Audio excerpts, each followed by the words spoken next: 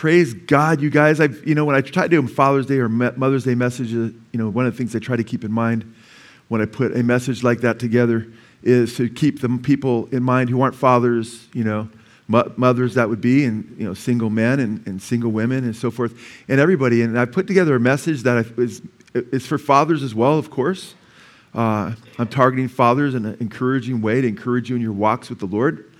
But I'm also encouraging all of you because I've got several points I want to make today that will hopefully encourage you all in your walk with Christ. I mean, how many people when they get married go up to the altar and say, you know what, let's pray. Father God, we pray in your Son's name that you would, by your Holy Spirit, take from your word and just speak to us in an indelible way, Father. In a way where we're not just going through the motions, Father. We pray, Father, that you would speak to us in such a way that our lives would be radically transformed and that we leave here stronger than we came in. In Jesus' name, amen. So I want to encourage you to just open up your heart to God's word. Let him speak to you. The Bible says when you approach God's word in the book of James, to put away all sin. So you want to have a repentant heart, say, Lord, this is how you get in the word. This is how you grow. To put away all, superfluous of wickedness and filthiness and so forth. And then it says to be quick to hear, slow to speak. So he needs to have some open ears, amen. And then he goes on to say to not just hear the word, but to be doers of the word, amen. So we want to put the word into practice. I'm like, all the sections are filled up. I'm like, what happened to this little section right here, I don't see Joe Buck and my sister Kathy and stuff and Luke and Lauren and everybody, but there'll be a few more people to fill in those first couple rows, hopefully. But we have two awesome sisters in that second row. You guys are both awesome. I know both these sisters. They're precious in Jesus. Praise God. But you guys, how many people, when they get married and walk up in the aisle, plan on ruining their marriage? Plan on having kids and ruining their home and jacking up their kids, their children, to where their children are like, what happened, man? Where's my dad? Why did he leave us? Why did he do that to my mom? Why is he with that other lady? Not very many, right? I'd like to say zero, but there's probably a few guys that were shysters and got married for the wrong reason, How many people come to the Lord and say, yeah, I'm going to come to the Lord and, praise God, I love Jesus, but what I'm going to do in a little while, sometime's going to go by, I'm going to fall into sexual perversion, I'm going to fall into sin and just turn away from Christ in the end. How many do that? I don't think anybody does that initially, right? Hope not, right? Well, the name of this message is How to Have a Happy Ending. How to have a happy ending. I love different barbecue rubs, and I had a barbecue rub called Happy Ending. And it wasn't the main rub, but it was something you sprinkled on at the very end. And it'd make the whatever rub you're using, if it matched it well, it'd be a very good ending. I stopped using it because I looked at the ingredients. That's why it's such a happy ending. It's got so much sugar in it, So I got rid of so many of my rubs that had sugar in it. I got one that has a little bit, but I usually 90% of the time use a rub without sugar. It's Sucklebuster steak rub, and it's so good. Sucklebusters, they have sugar in all their rubs pretty much, but that one doesn't, and it's still really good. Just pepper, garlic, and salt. Just a little tip real quick. So I got rid of my happy ending rub, but we all want to have a true happy ending, amen? We all want to have a really good happy ending. And I just saw an article in the Christian Post recently, and I didn't even click it. I looked at it, but I was just looking at different news, and I saw the headline. It just broke my heart. It was like a huge percentage of pastors have been falling. It's epidemic in the church right now because the culture is so jaundiced with sin and evil, and they end up getting conformed to the culture and letting their guard down, and they fall. I thought, how many of those pastors, when they started the pastorate, thought that this would happen to them? Probably none of them, or very few.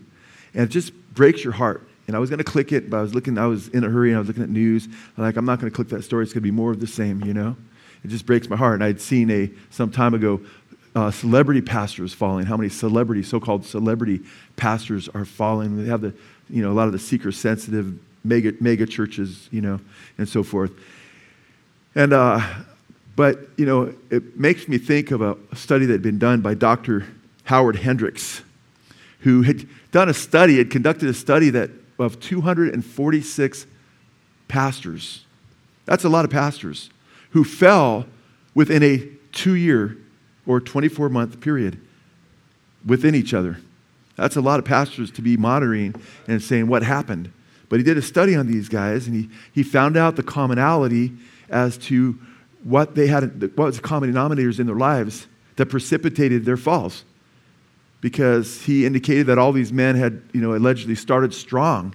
They were pastoring churches. And then 246 of them had failed in their pastorate and had to cease being pastors. And I thought, wow. And when I had seen what he had written about the common denominators, which he lists 4 common denominators. When I looked more closely at what was being said in his study, he actually had 6. He broke them into 4, but I thought, no, there's actually 6 here. So I'm going to look at 7 things, okay? Because there's an obvious 7th when you look at the 6th. The 6 things in the reasons that they fell, and the things we don't want to do. Because these men had all these things in common. And if you have just a couple of those things in common with these men, you're at risk. If you have more than half of these things in common, you're at serious risk. And if you have all those things in common, well, you're already fallen. To me, it wasn't that these things led to their fall. When I'm reading these things, I'm like, ooh, it didn't just lead to they fell into sexual sin. They fell into sexual sin with their secretaries, with other women, and so forth. And I thought, well, actually, they're falling before they actually fell. They were already on their way down when you look at what they weren't doing and what they should have been doing, and some of the things they were doing that they shouldn't have been doing. And these should be instructive to us. 1 Corinthians chapter 10, Paul says in verse 6 that God has given us examples, right? In the Old Testament, he had them written down as examples for us so we would not what? Fall in the same way that they fell. Lord doesn't want us to fall. He gives us examples. And these were men, and this was right after Paul says, I beat my body down, so after I preach to others, I myself will not be adokimos. And what does that word dokimos mean? It means to be without Christ. 2 Corinthians 13:5, he says, examine yourselves to see if you're in the faith. You are in the faith unless you are, and Christ lives in you, unless you are adokimos.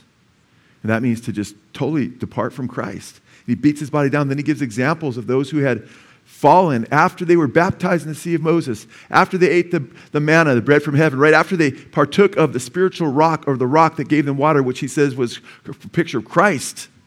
They had all these wonderful experiences, right? Then he says, let him who thinks he stands take heed lest he fall. I mean, that can happen to us. And he says, God wrote these things down about those Jews whose corpses lined the wilderness and dotted the landscape and did not make it into the promised land for us so we don't fall, he says, in the same way that they fell. Amen? Then he also were given examples. And Paul is one of those examples that we're to look to. Paul says, follow me in 1 Corinthians 11, verse 1. Amen? Follow me as I follow Christ. So then there's good examples we look to, like Paul, who in 2 Timothy chapter 4, when you see his living eulogy, he says, I have fought the good fight, right? I have kept the faith.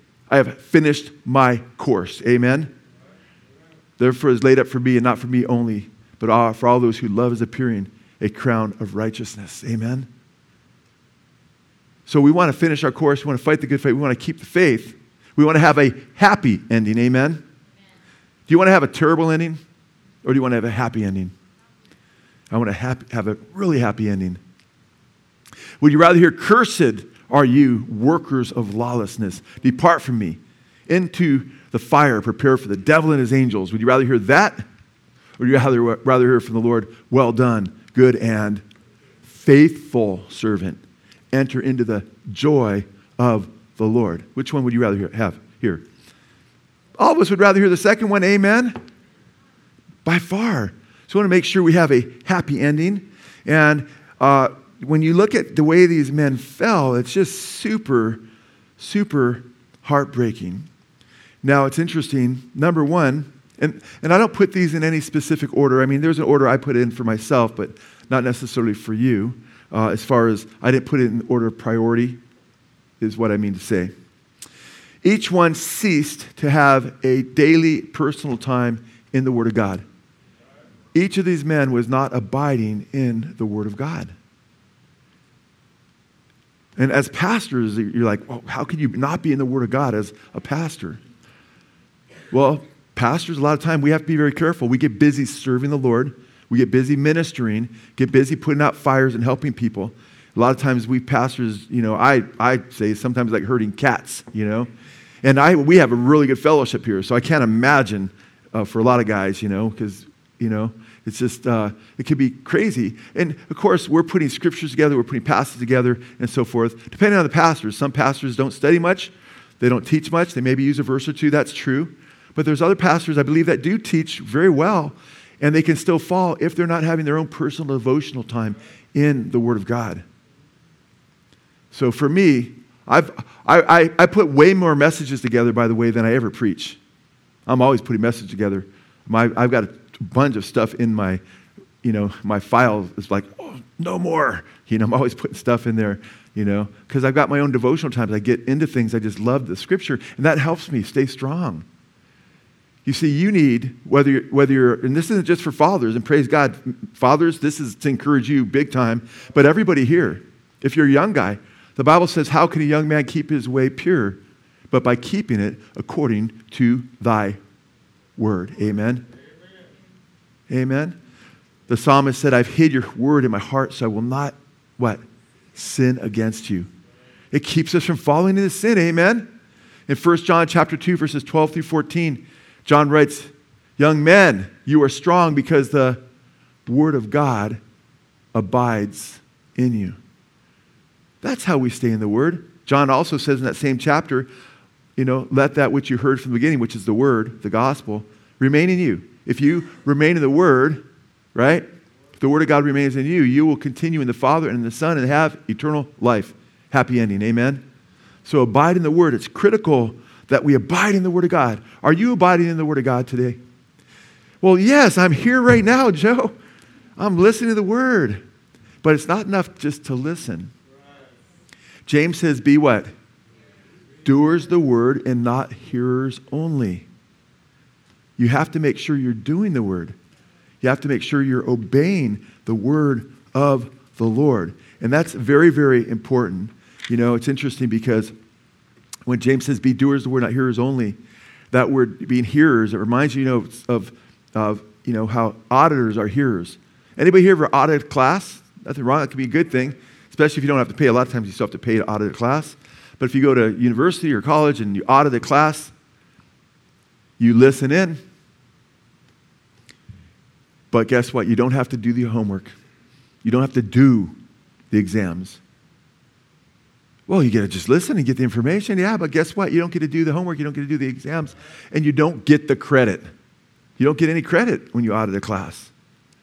And just hearing the word of God and just coming and saying, man, I'm hearing the word. This is important. It's so important because you need to hear the word. You need to read the word before you can what? Do the word. Amen? But that's the first part of it. You want to make sure you're doing the word.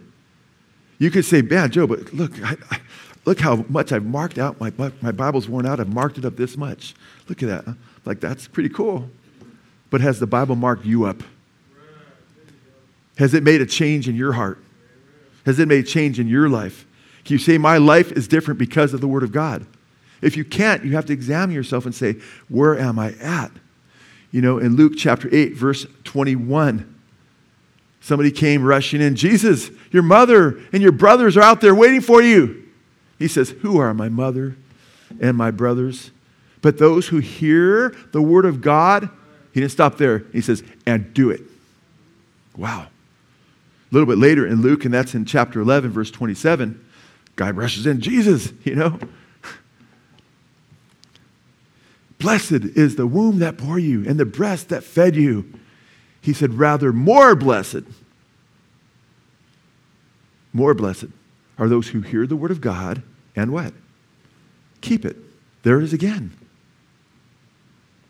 When Roman Catholics tell you, but you should pray to Mary because she's a blessed virgin. She's blessed. Yeah, she's radically blessed. But more blessed are those who hear the word of God and keep it. Amen? That's heavy, man, when you think about it. Plus, the Bible says not to talk to dead people who have died. Amen?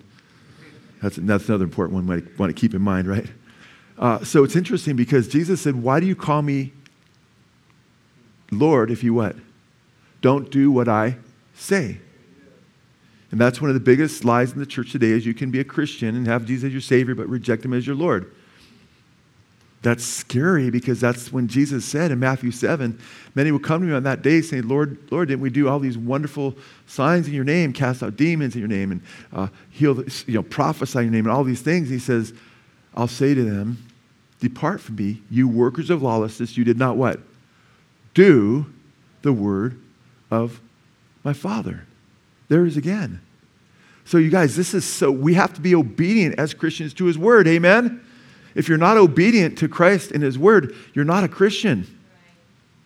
I'm not talking about being perfect, but I'm talking about, can you say your life is following Christ? You're on the narrow road, seeking Jesus and following Him? Because you remember, Jesus in Matthew chapter 7, verse 24 through 27, that's when He said to build your life on the rock. He says the wise man did what? He built his house on the rock. And He says, and when the storm came and the rain came and it pounded against his house and the flood came, that house stood. But He said the house that was built on the sand, what happened to it? The same storm came, but it fell, and He said, great was its fall. Then NIV says crashed. It was a great crash, it was a great fall. He says, so everyone who obeys my word, who builds on my word, he's like the man who builds his house on the rock. So I've given you a lot of things just from Jesus so far, right? And other scriptures as well. But to emphasize how important it is that we're building our houses on the rock. Because the scriptures say in Psalm 127, except the Lord build the house, the what? The laborers, what? Labor in vain. Except the Lord keep the city, the watchman watches in vain. Meaning, man, you're dead meat. You can even have a watchman up there, man. But if the Lord's not watching the city, if He's not watching your house, if He's not taking care of you because you're refusing to build on the rock and you're doing your own thing and you're saying, hey, you know what? Just can do my own thing. I'm sure I'll be fine. No, man, you're headed for a great, big, huge fall. See, we need to fear the Lord, man. The fear of the Lord says the beginning of wisdom. So if we fear the Lord, we're going to want to know what He says. What do you say? You're my maker. You're the one that made me in your image. It says that fear of the Lord is the beginning of knowledge, but the fool despises knowledge and instruction. Don't despise God's word. Have an open heart. Be teachable. It's important that we're teachable and that when we see the word of God, we're open to being corrected and say, it says that, and that we're willing to amend our lives because we love the Lord so much and we fear Him to conform to what He's called us to. And we'll be blessed in the long run. Blessed is the one who what? Hears His word and keeps it. God wants to bless us.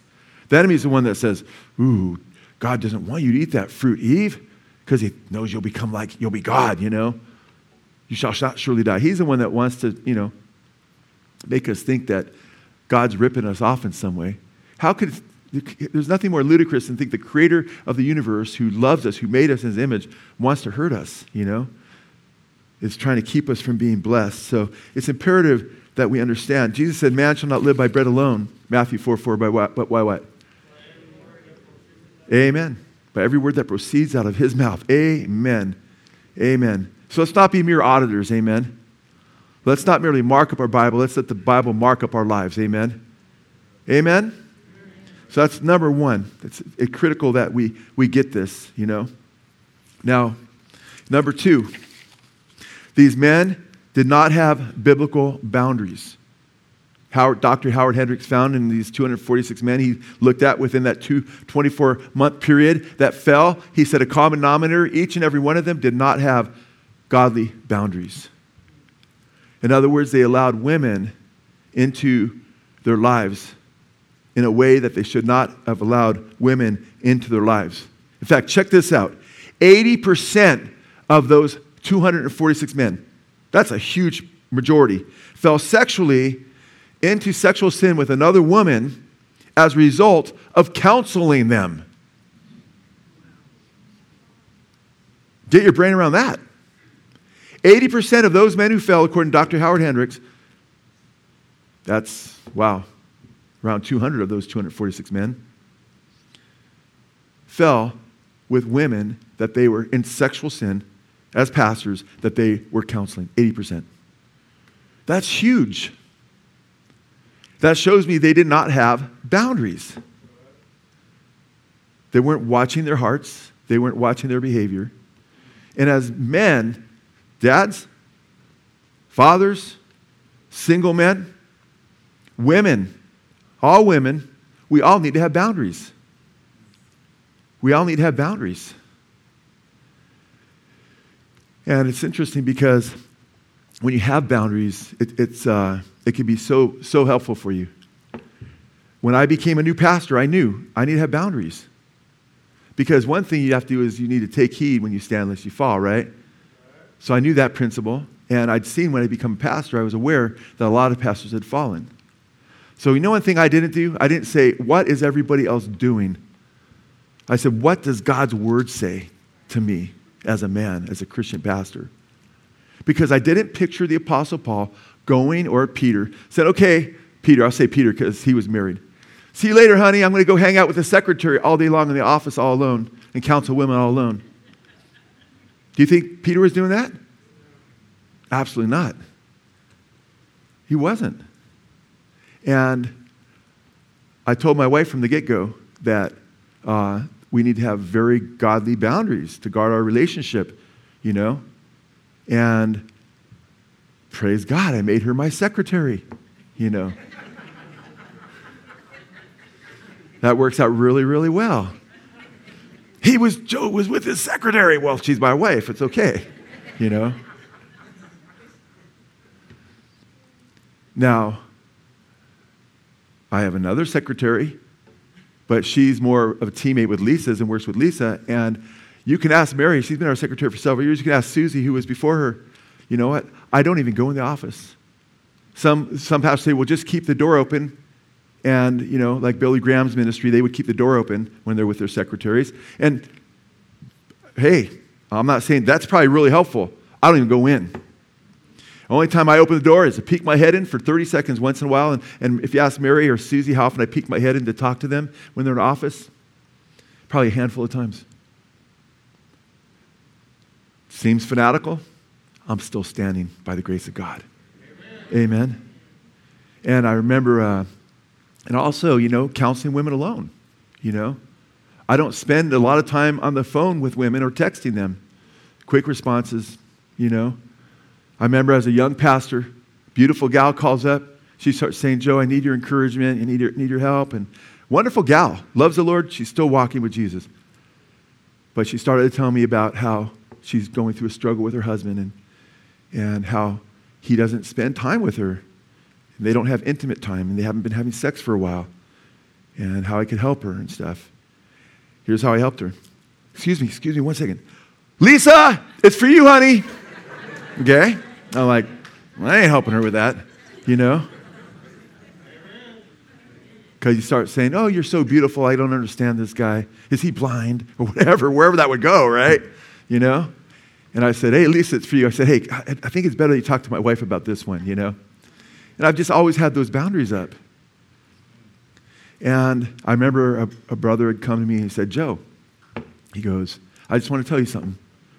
I thought you were just over the top in your convictions about not counseling women alone, you know, and all that. And he goes, I just want to come and say I apologize. Oh, you don't have to apologize. He goes, no, I apologize because I thought you were just being legalistic. But a couple pastors in Simi Valley had fallen, you know, a worship leader and a pastor back to back with women they were close to in ministry. And this was a big thing in Simi Valley because it was a huge church. And he said, I just want to let you know, I get it now. I get it. Okay? And I didn't do this so he would get it, but I'm glad he got it. I said, praise God. Praise the Lord. No problem, bro. I love you, man. No problem. You know, so it's important that we make right decisions, you know? And I'm encouraging you men. How many men think when they get married, they're going to end up falling with their secretary and ruin their lives? But it's happened to millions of them who've fallen with some woman one way or another. And by the way, the men in this fellowship that are elders are not supposed to be counseling women alone. So if an elder is talking to you alone as a woman and counseling, you're spending time with him, he's not following what we've called him to do in this fellowship. I haven't heard about any of that. If I did, I'd go to that elder. But I'm just saying everybody knows that that's something we don't allow in the fellowship. Right, Steve? We've had that for years and years. And big thumbs up right there. Amen? So we want to guard our hearts. And Now, I spend a lot of time counseling women, but I do it with my wife. I have great relationships with the women's fellowship. I get teary thinking about how many women I just praise God for the women's fellowship. I have beautiful relationships with them. But you know why they're beautiful? Because they're healthy in Christ. Amen. That's the kind of relationships we want to have. Amen. And the thing is, the Bible says to delight in your own wife in the book of Proverbs. Amen. So man, I want to encourage you, get close to your wife. Spend time with your wife. Amen. Invest in your relationship with your wife. Amen. Then you'll be a blessed husband and you'll have a blessed wife. By the way, she wants you to spend time with her. Amen. Typically, she wants you to confide in her. She wants you to share your struggles with her and pray together and so forth. Amen. So spend time getting close to your wife. That's very, very important. Very, very important. In fact, in Psalm 128, it says that happy is the man who fears the Lord. And then it ends it comes to a crescendo after it mentions his family relationship. Again, blessed is a man who fears the Lord. But in between there, it says that his wife and children will be like a fruitful vine at the table. And that's a big deal because they lived in an agrarian society. We moved into the, commercial or industrial, then the commercial, high tech, everything's changed. But people used to appreciate those analogies more because they've sell life all around them. And they could appreciate a fruitful vine. When your neighbor came over, you would talk about the fruitful vine you have or the beautiful tree. You talk about the nature around you. And he's saying, guess what? Your family will be like that. Blessed is the one who fears the Lord. We need to fear the Lord, but guess what? She'll be a fruitful vine. But it says also in the Bible, in the Song of Solomon, the little foxes spoil the vines. Little foxes. Why doesn't it just say the foxes spoil the vines? Because it's the little foxes that can squeeze their way through the walls that were meant to protect their gardens and their produce. So you have to make sure you have a wall that's well secure between you and not becoming emotionally involved romantically with a woman even. Amen? If that's happening in your life or you're a woman, it's happening with you with a man, and that man's not your husband, unless you're single. Okay. If you're single and, I've been seeing you, honey, and I love you so much, but Joe said, I just got to dump you. No, I'm not saying that. I'm talking about men who are married, with other women. Okay? Sorry, honey, I know, I got to dump you. He's talking, you're married to me. Oh, okay. Context is everything, right? Okay. So, but if you're, you got to guard your hearts. The Bible says to guard your hearts with all diligence because out of it come the issues of life. Amen? So not just guarding your whereabouts, but guarding your hearts. Hating sin, fearing God. Saying, I'm not even going to go to any pornographic website because I don't want to grieve the Spirit, because I fear you, Lord, and I love you, and I value that relationship with you so much. Amen? Because you could be a man who's not falling into a perverse relationship physically, but you're doing it in your heart. And God looks at the heart. Amen? So you need to repent of that and ask the Lord to give you strength and give you victory over that. And He will give you victory. You just got to continue to pray and seek the Lord and follow Him. Amen? So it's important that you stay close to your wife if you're married. It's important for all of us to stay close to Jesus. Amen? So that's the second thing they did. Now, I want to ask you, those 80% of those 246 men who fell into sexual sin with women they were counseling, if they had rules that they didn't spend time with women alone, right? And they protected their relationship with their wife, would they have fallen into that? It would be impossible to. I want to encourage you right now. My wife and I, when we do premarital counseling, one of the things we emphasize is having healthy biblical boundaries. Because you could let your guard down, and all of a sudden the enemy could just wreak all kinds of havoc and destroy you, destroy your family. But by the grace of God, you might be saying, man, Joe, I let my guard down. I shouldn't have done this, and it brought pain into my life. Well, praise God. If you repent, right? And learn from it and go forward and make things right. Amen? And make your ending happy. Amen? A happy ending instead of a devastating ending. Okay? So, number 3. Without exception, all of these 246 men had been convinced that it was impossible for them to fall, that they weren't going to fall earlier in their walks. Whoo, that's a big one. Because we have to be humble. God gives grace to the humble, but he resists the proud. You know, I'm going to be honest with you. I don't say, you know what, I'm going to have all these parameters in my life. Which, by the way, I don't even think twice about it. It's just there. It's not like, oh, it's so hard to live this way. That's from the enemy, man. It's so easy. In fact, it makes my life way better, you know? But I wasn't like, I need to have these parameters because I'm sure I'll fall into sexual sin. I'm not saying you can't have confidence in the Lord, okay? If I had to spend time with my secretaries alone, in my heart, I would be like, that's not my heart. Okay, I'm not going to, that's not my plan to fall. I think by the grace of God, I would be good. But when you think, oh, I'll definitely be good, and I could do it, ooh, then you're in trouble. Because guess what? The Bible says, let him who thinks he stands take heed lest he what? Fall. So I could think, I would stand in that situation. And I believe I would. But guess what? I'm not absolutely positive because I've seen all kinds of men who thought they would. And what if I'm in this super bad funk in my life for a year and this gal and she's beautiful and I'm hanging out with her and all of a sudden I start to get away from the Lord in some way. And by the grace of God, throughout my entire walk, by his grace, there's not a day that hasn't gone by where I haven't cried out to him. Okay? But let's say there was a time where that wasn't happening. Any man could fall. Every man has a propensity to fall. So to think that you could never fall, let him who thinks he stands take heed lest he fall. It's critical that we pay attention, that we're alert. Peter had to learn the hard way, right? Jesus said, before the cock crows, you're going to deny me 3 times, Peter. These guys, the rest of the apostles, they may all fall away. Not me. I'm ready to go to prison and death with you, Jesus. He's contradicting what Jesus said. And people talk about how he fell later. I say he fell right there. His fall he's already teetering, going down. He just didn't hit the bottom yet. As soon as you start contradicting Jesus' words and putting yourself above his word and saying, everybody else needs it, but I don't, I am invincible. Woo, man, you're in trouble. All of us can fall. Let him who thinks he stands take heed lest he fall. You know, it's interesting because in James, and why don't we go there? There's a really interesting passage there. James chapter 4. And when you get there, look at the warning to those who are believers that James is addressing, some of which had fallen. He says in verse 4, you adulteresses, do you not know that friendship with the world is hostility toward God? So you start picking up the worldly ways and living according to the ways of the world, you become, as the King James says, know ye not that friendship with the world is enmity with God. Okay? You make God your enemy. In fact, look what he goes on to say.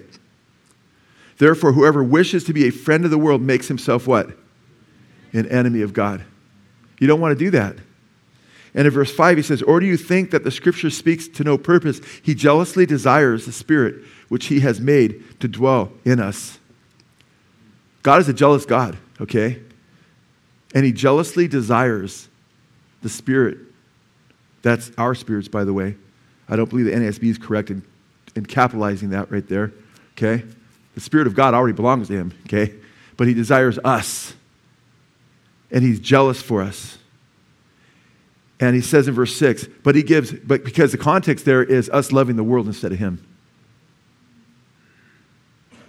And us not worshiping him in spirit and in truth, but putting the world first.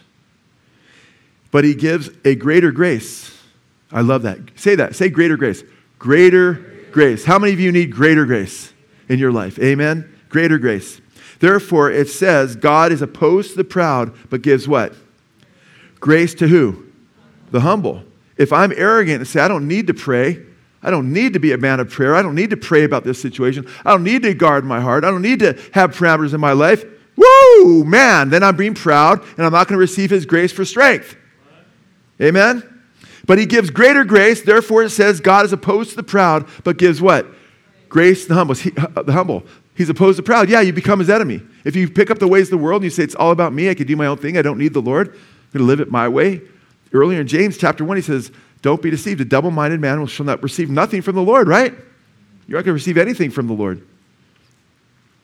Rather, we should look at verse 7. Submit therefore to God. And that Greek word submit right there means to do a 180 and submit to your commanding officer. Submit therefore to God. Resist the devil. And I love that because by submitting to God, I'm resisting the devil. He's no longer in front of me, be seeking him. He's behind me, and I'm seeking the will of the Father. I love that. And he will flee from you. Draw near to God, and he will draw near to you. I love that. Cleanse your hands, you sinners, and purify your hearts, you double-minded. Be miserable, and mourn, and weep. Let your laughter be turned to mourning, and your joy to gloom. Humble yourselves in the presence of the Lord, and he will what? He will exalt you. Amen? He'll lift you up. Then you'll have joy again. But if you're rejoicing in the things of the world, man, you need to repent and be sick over it and say, Lord, have mercy on me. I'm so sorry. I humble myself before you. I want to live for you. I want to live for your glory. I want to do your will. I want to stay on the straight and narrow. I want to have intimacy with you, be a person of prayer that depends on you every day. And guess who's writing this? Peter, the guy who fell, the guy who didn't submit to the Lord and contradicted him and ended up falling in the snare of the devil. But Jesus said, when you're converted, Peter, strengthen your brethren. Amen? Now he's strengthening his brethren so we don't fall in the way that he fell. So it's critical. And I love it. He says he gives greater grace.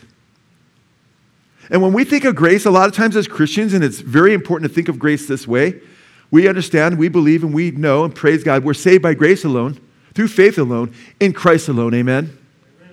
That we're saved by grace, as Paul said, through faith and not of ourselves. It's a gift of God, not of works, lest anyone should boast. We cannot merit God's favor, amen? We can't work our way to where God receives us, amen? We have to simply plead the merits of Christ. What Jesus did for us on the cross, I come to you through Christ and what he did, amen?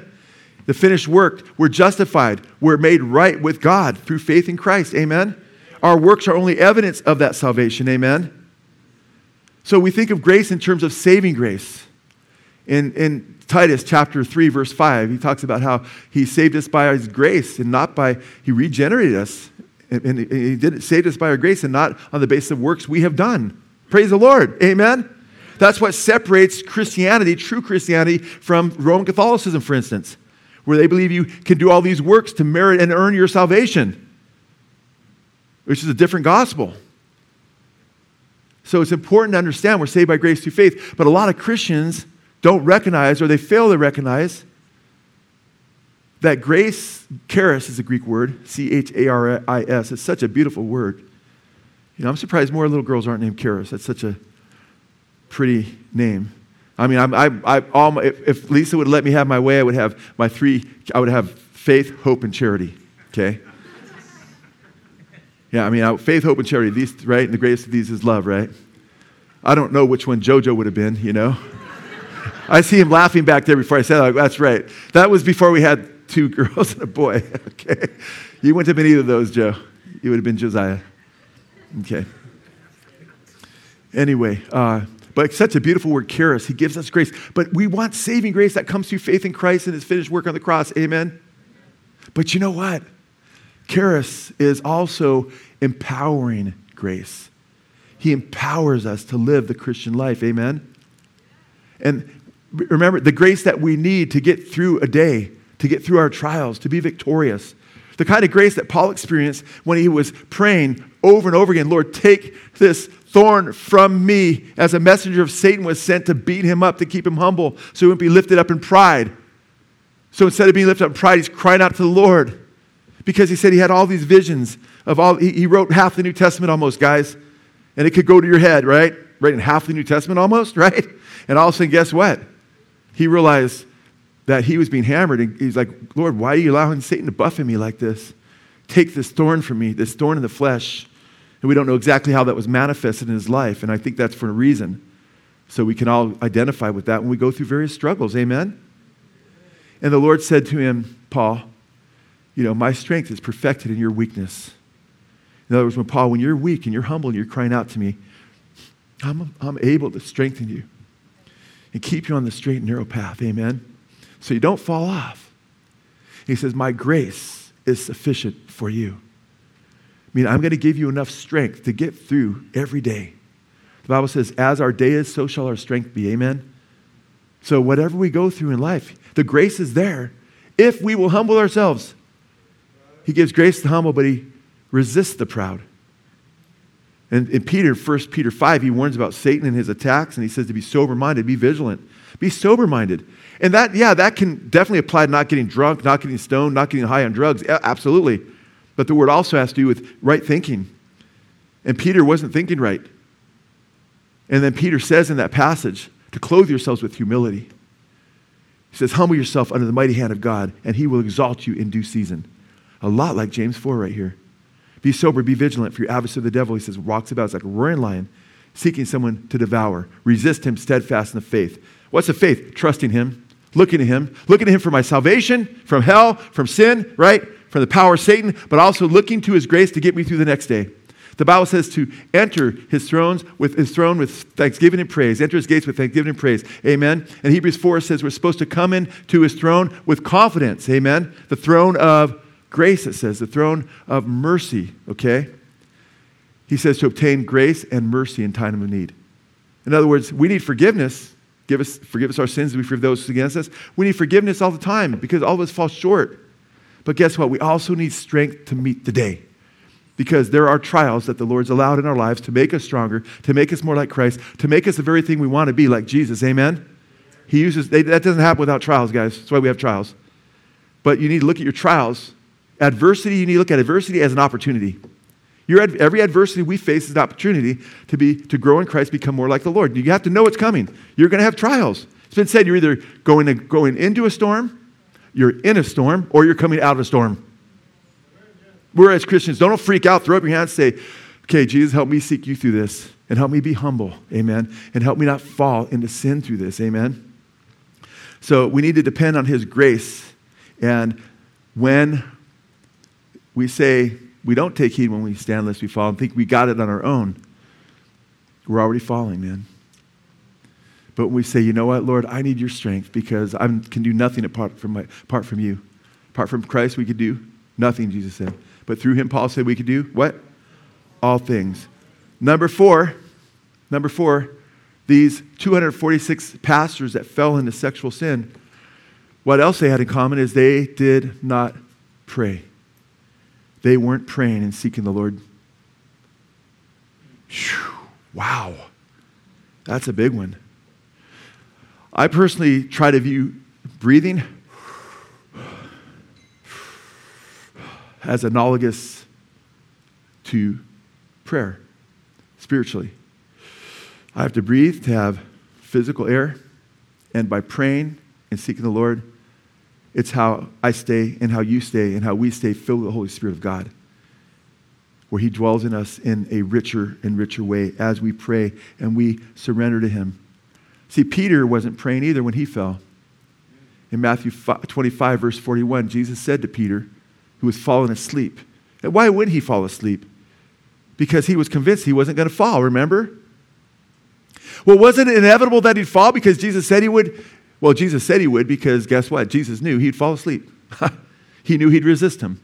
He knew that he'd be arrogant and still would not get it until he went through a fall and recognized his need for Jesus' grace. Amen? But Jesus said to Peter and a couple others there, James and John, he said to them, you know what? He said, pray so that you do not enter into temptation. The spirit is willing, but the flesh is weak. So these pastors who said, I don't need to pray. And all of a sudden they're having temptation with the secretaries that they're with, 80% of them, or the people they're counseling. Remember, 80% of those pastors that fell in that 24-month period that were researched fell with people they were counseling. They were talking to a woman behind closed doors that they ended up sleeping with instead of praying to the Lord in their prayer closets. Instead of crying to the Lord and seeking him. And we need to spend time in prayer. It's important that we pray. It's critical that we pray and that the Bible says devote yourselves unto prayer. And we have a real enemy who really seeks to destroy us and wants to take us out so we don't have a happy ending. Amen? It's a very real deal. It's true. He's got a target on each and every one of us. When Job said, when God said to Satan, have you considered my servant Job? And that word, I've done a word study on that Hebrew word. It can mean to target. And you know what Satan said? You've built a hedge around him, so I can't get to him. Whoa. In other words, guess what? Yeah, I have. And you've made it impossible for me to get to him. And then God lifts the hedge to a great degree and then to a greater degree, but doesn't let him kill him. And God blesses Job twice as much in the long run. But it's interesting, when you pray that you don't enter into temptation. I love that. Because I don't even like to, and I'm going to tell you the truth. As a young Christian, driving down the road, a young Christian seeking the Lord, walking with Jesus, having a great time in the Lord, like any other young man, I became a Christian at 18. I'm like in love with Jesus. I seemed impervious to sin. I mean, it didn't seem like there was I was like just in love with Jesus. But then guess what? I'm driving down the road, and all of a sudden, even though I'm a single man, I knew I had thoughts that, you see women dressed half naked in summer and stuff, and I have to pray, Lord, give me strength, And I noticed, and this is true for my walk as a Christian man, I noticed the more I'm in prayer, the less I struggle with those kinds of things. And then I noticed a pattern that when that would happen, I'd get convicted. I'd go get on my knees, or I'd cry out to God and say, Lord, take that from me. Help me not to enter into that temptation. And I'd cry out to him, and guess what? All of a sudden, it's like, wow, things are so much easier now.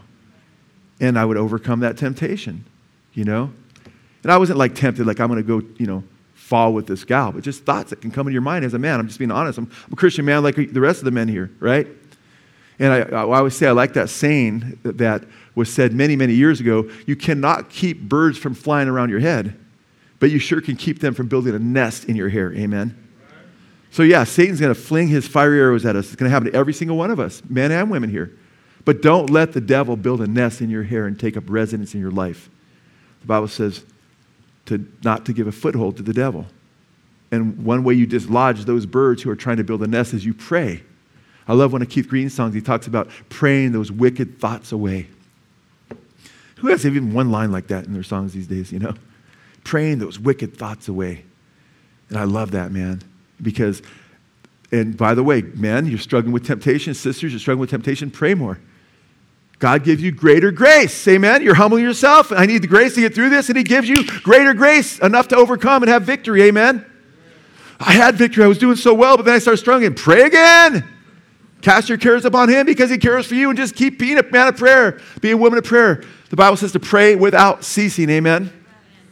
So we need to continue steadfast in prayer.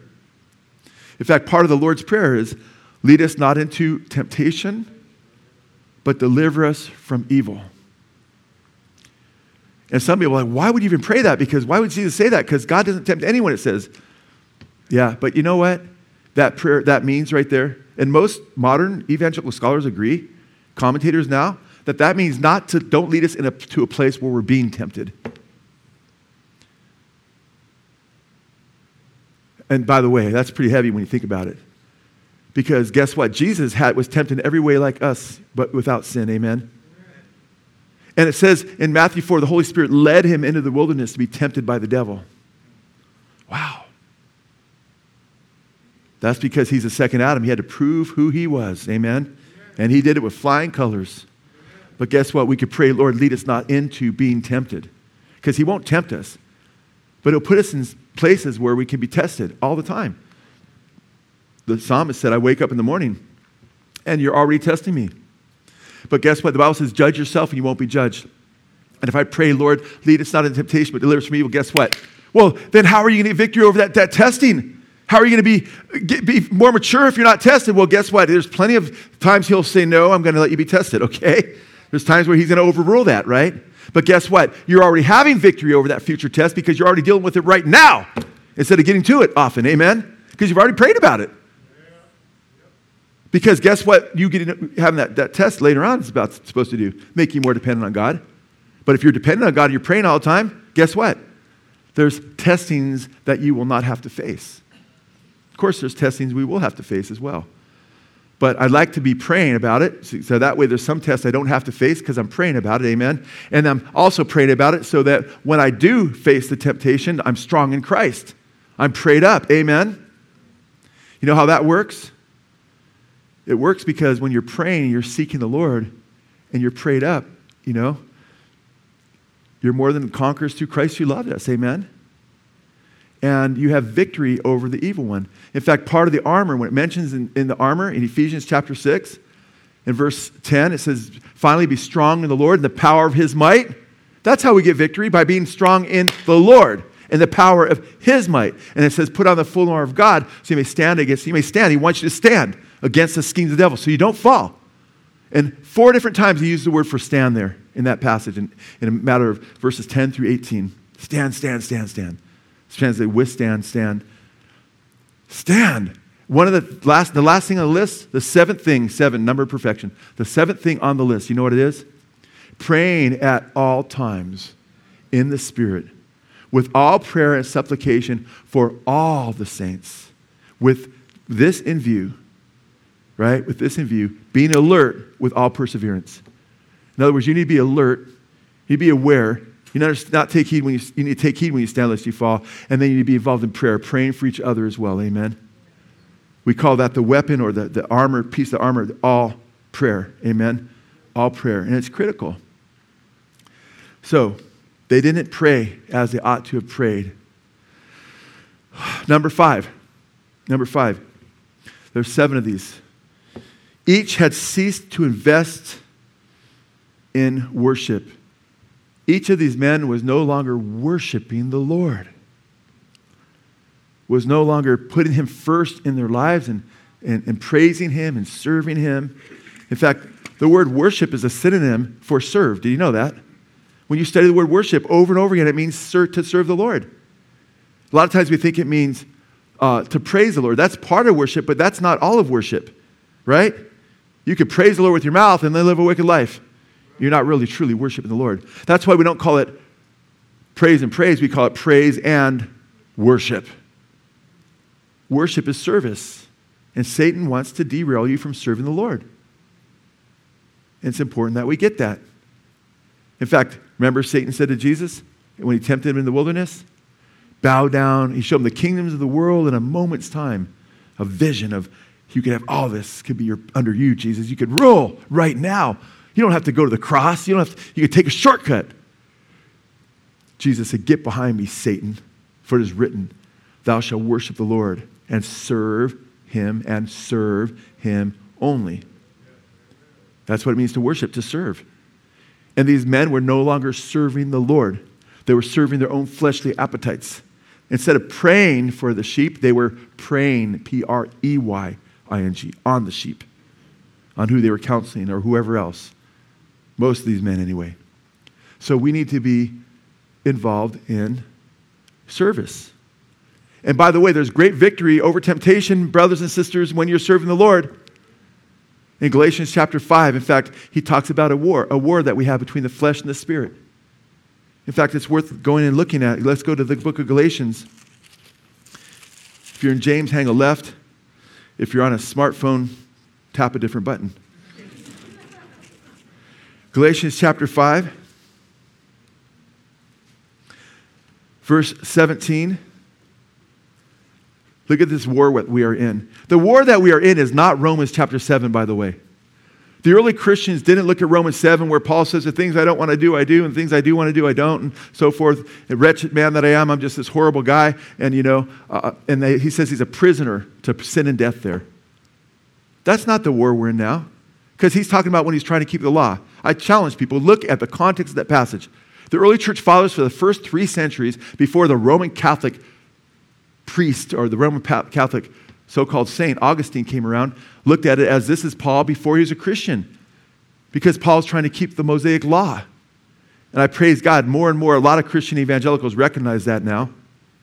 Even a number of Calvinists have come over to that side. Hoexema and other Calvinists say, yeah, this looks like Paul's BC. The context is clear when you go there. A lot of Christians say, oh, look, I just live a wicked life because look at Paul did. Have you read Paul's writings in the New Testament? Was he living a wicked life? No, man. He served God, he said, with a good conscience. He did no harm to anyone. What's going on there? In Romans chapter 7, Paul talks about this before I was a Christian. He's talking about before he was a Christian. When I was a little kid, he didn't even know what the law was. He goes back to when he was a baby.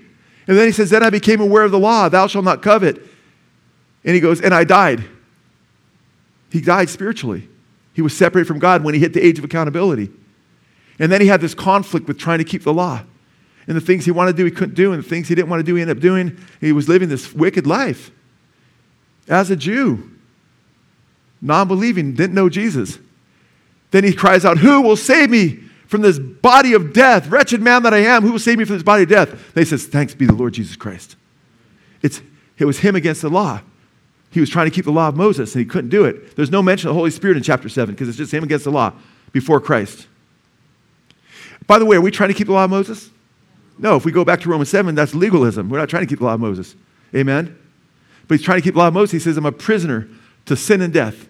But then you get to Romans 8, you have the Holy Spirit mentioned over and over and over again, almost in every verse for the first 15 verses. And he says, the law of the Spirit of life gave me victory over the law of sin and death. In other words, I'm no longer in Romans 7 because I'm free in Jesus. Amen? However, guess what? You could look at Romans 7 and say, wait, I can identify with that struggle because I still struggle with sin. No, guess what? As a believer, you still can identify with a struggle, but that's not the struggle. You know where the struggle is? It's you and the Holy Spirit now against the flesh. Not trying to keep the law of Moses, but making sure you don't walk in the flesh. And the flesh and the Spirit are at war. The war that we are in as Christians is not Romans 7, it's Galatians 5. And go ahead and look at verse 17. For the flesh sets its desire against what? The Spirit. And the Spirit against the flesh. For these are in opposition to one another, so that you may not do the things that you please. There's this battle going on, and the enemy wants to keep you from doing what God pleases. Now, this is where it gets very interesting, guys. We do have a spiritual battle. But you want to say, where's my battle? It's right here. Because guess what? The answer to Romans 7 was, guess what? Romans 8. Oh, and by the way, Romans 6. Paul says, I'm no longer a slave to sin, but a slave to righteousness. He has total victory in chapter 6.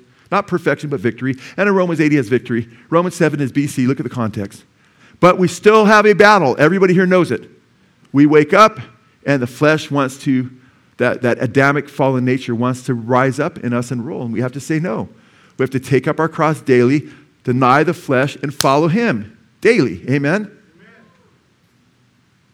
And there's victory in that. Well, how do you get victory?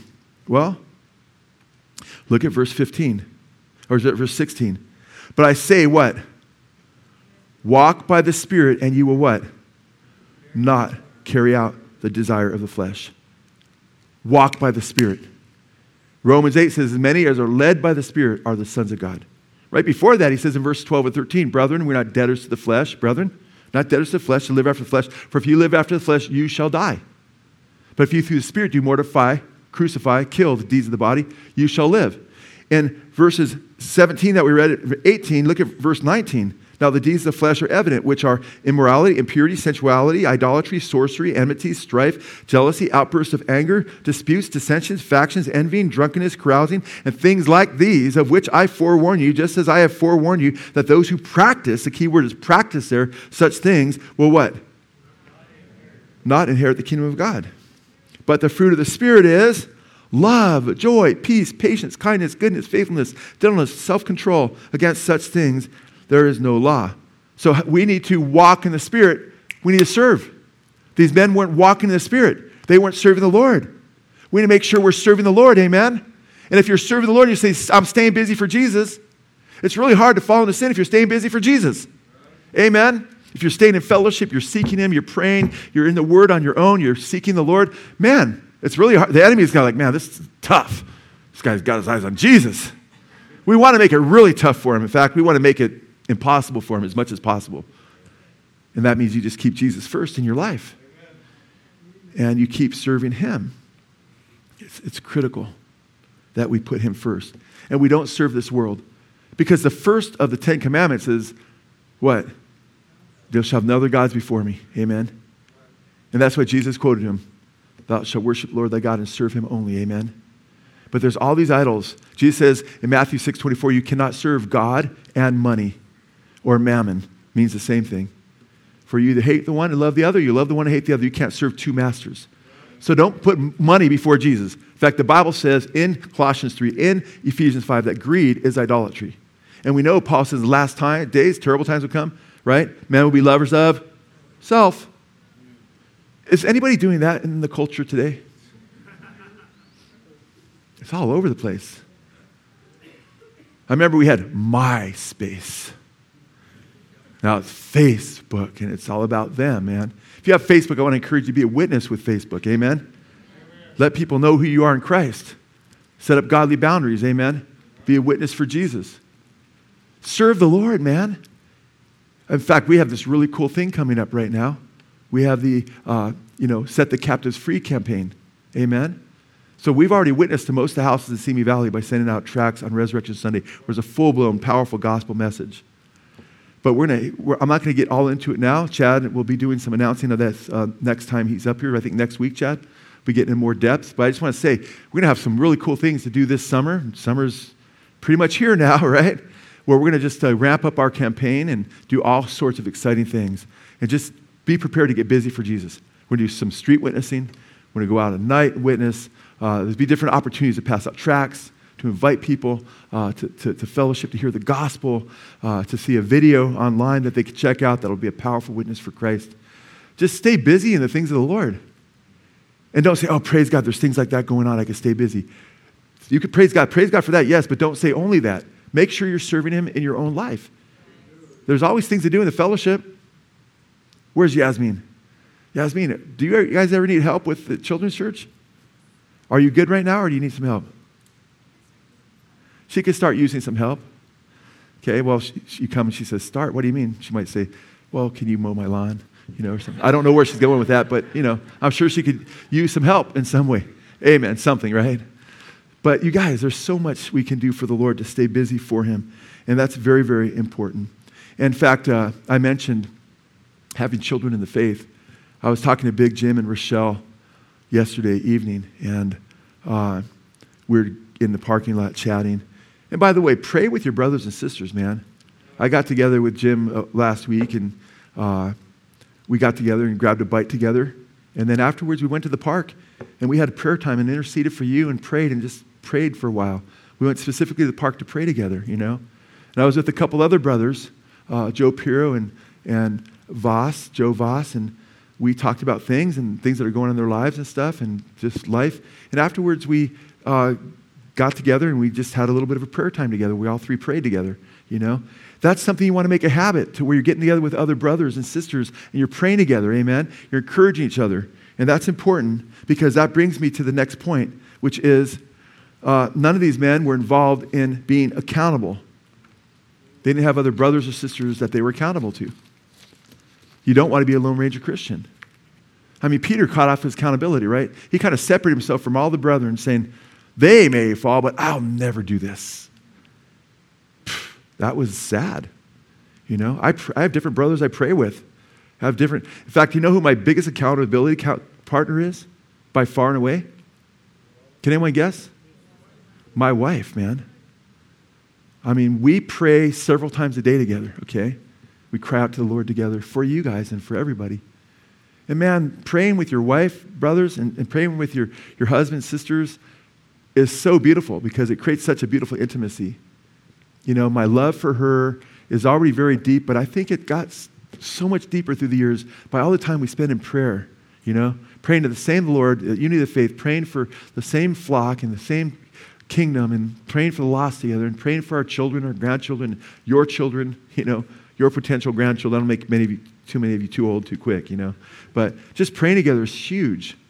But we pray about what we're going through together, So I'm grateful I have brothers that I can pray with, but I'm grateful also, stay close, be close to your spouse, amen? That's very, very important. And it's important to be with your brothers and get together with brothers. And are you getting together? Everybody here needs two or three, at least one. But maybe have two or three different brothers that you have intimate times with in prayer, that you spend time talking with, that you spend time encouraging in the Lord. Do you have that? Jesus had 12 apostles. He had 70 that He sent out as well. But He'd take Peter, James, John, sometimes Andrew. He had these brothers that He spent time with, And And there's other brothers here that I spend time with and so forth, I jacked up my shoulder really well, and now you guys just moved it's a Tuesday. That's when I do my podcast. But they go out there, man, and John gets in the Word with them. They pray together. The Bible says that one man sharpens another, so iron sharpens iron, so one man sharpens another. Amen?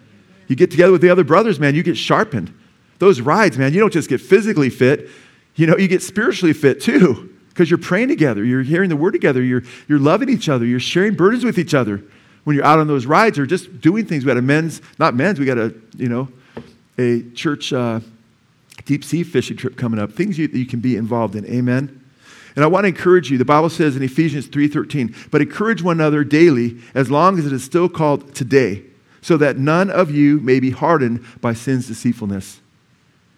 These men were not in fellowship being encouraged and held accountable by other brothers. They were being lone rangers, man. We need to get together. After fellowship, I love this fellowship. You know what I love about this fellowship? I love so many things about it, but I love that after the fellowship's over, if I'm praying with people and talking to people, counseling people, half hour later, 45 minutes later, there's a ton of people still here. I love that about this fellowship. In fact, you know what? Steve was trying to give the announcements. He was up for 3 or 4 minutes saying, guys. And I know a lot of you didn't hear him. Some of you are like, okay, everybody else is talking, Steve, so I'm going to keep talking. I don't know what you're thinking. I'm like, blink the lights, But you know what? It's kind of like, it's like a bummer. It's like, man, we need to get going because Yasmin, that's why I'm a few minutes late, No, but we need to but you know what? I love it too because people just want to encourage each other. And after fellowship's a time to do that more, We have a short time before I come up, but then guess what? We need to do that. Ask people out for lunch. Say, hey, let's go for some coffee and fellowship. It's so important. And I love this, man. Did you know when it talks about putting on the whole armor of God, one of the things we're supposed to do, it says, take up the shield of faith with which you can extinguish all the fiery arrows of the evil one. Satan is, but guess what? The shield of faith, when they would think of a shield in those days, they would think of a Roman shield. That's the shields that they were used to seeing when Paul wrote that. And the Romans were ruling the world. And they were known for their shield wall. And they would go to a castle of another kingdom, and they would go, and thousands of fire arrows would come up. And they'd have leather across their shields, and they'd put sometimes water in them so the arrows wouldn't destroy their shields. But you know what they would do? They would create a shield wall. So if they're fighting the Carpathians, million soldiers, shield wall! Boom, they'd lock shields together with their brothers next to them. And they'd have a formation to where they'd become like a turtle. And all these arrows, poor Carpathians who are fighting, a lot of them are out there hand-to-hand combat. They're just getting hit by their own arrows. But they've got that shield wall, and it made them impervious to being destroyed. And then they'd march again.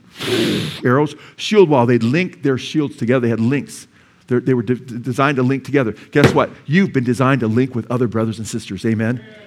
And if you think that you can withstand the enemy by being a Lone Ranger Christian and rejecting fellowship, you have another thing coming, man. That's what these guys evidently thought, and they had a great fall. They had a great fall. Lastly, number 7, keep your eyes on Jesus. Keep your eyes on Jesus. He didn't list this one. He lists 6 things. He said 4, but there was 6 there because one thing he said prayer, worship, and the word. They weren't in. I'm like, that's 3 in 1, dude. That's 6 right there. Plus, I wanted 7 points for my sermon. And I go, but you know what? It all comes down. They got their eyes off of Jesus, obviously, right? And I love this. After the crowd of witnesses that we're supposed to look to by the way, I didn't even know you're here, Joe. Praise God. That was a good little prayer time, huh? And it was really cool because, it's interesting when you think about it. When you look at this last thing, we have this crowd of witnesses before us. It gives all these men and women who died in the faith in chapter 11. Those are examples to us. And then in chapter 12, he saves the best for last. He says, consider Jesus. He says, fix your eyes on Jesus. Fix your eyes on Jesus, right? He says who's a pioneer and the finisher of faith, who for the joy set before him endured the cross. He endured the cross, amen? For the joy set before him, we're supposed to put our eyes on him. Look what he did. He endured the cross and despised the shame for the joy set before him, because guess what he wanted to hear? He wanted to enjoy the joy of the Lord and his prize at the end. Have a happy ending, amen?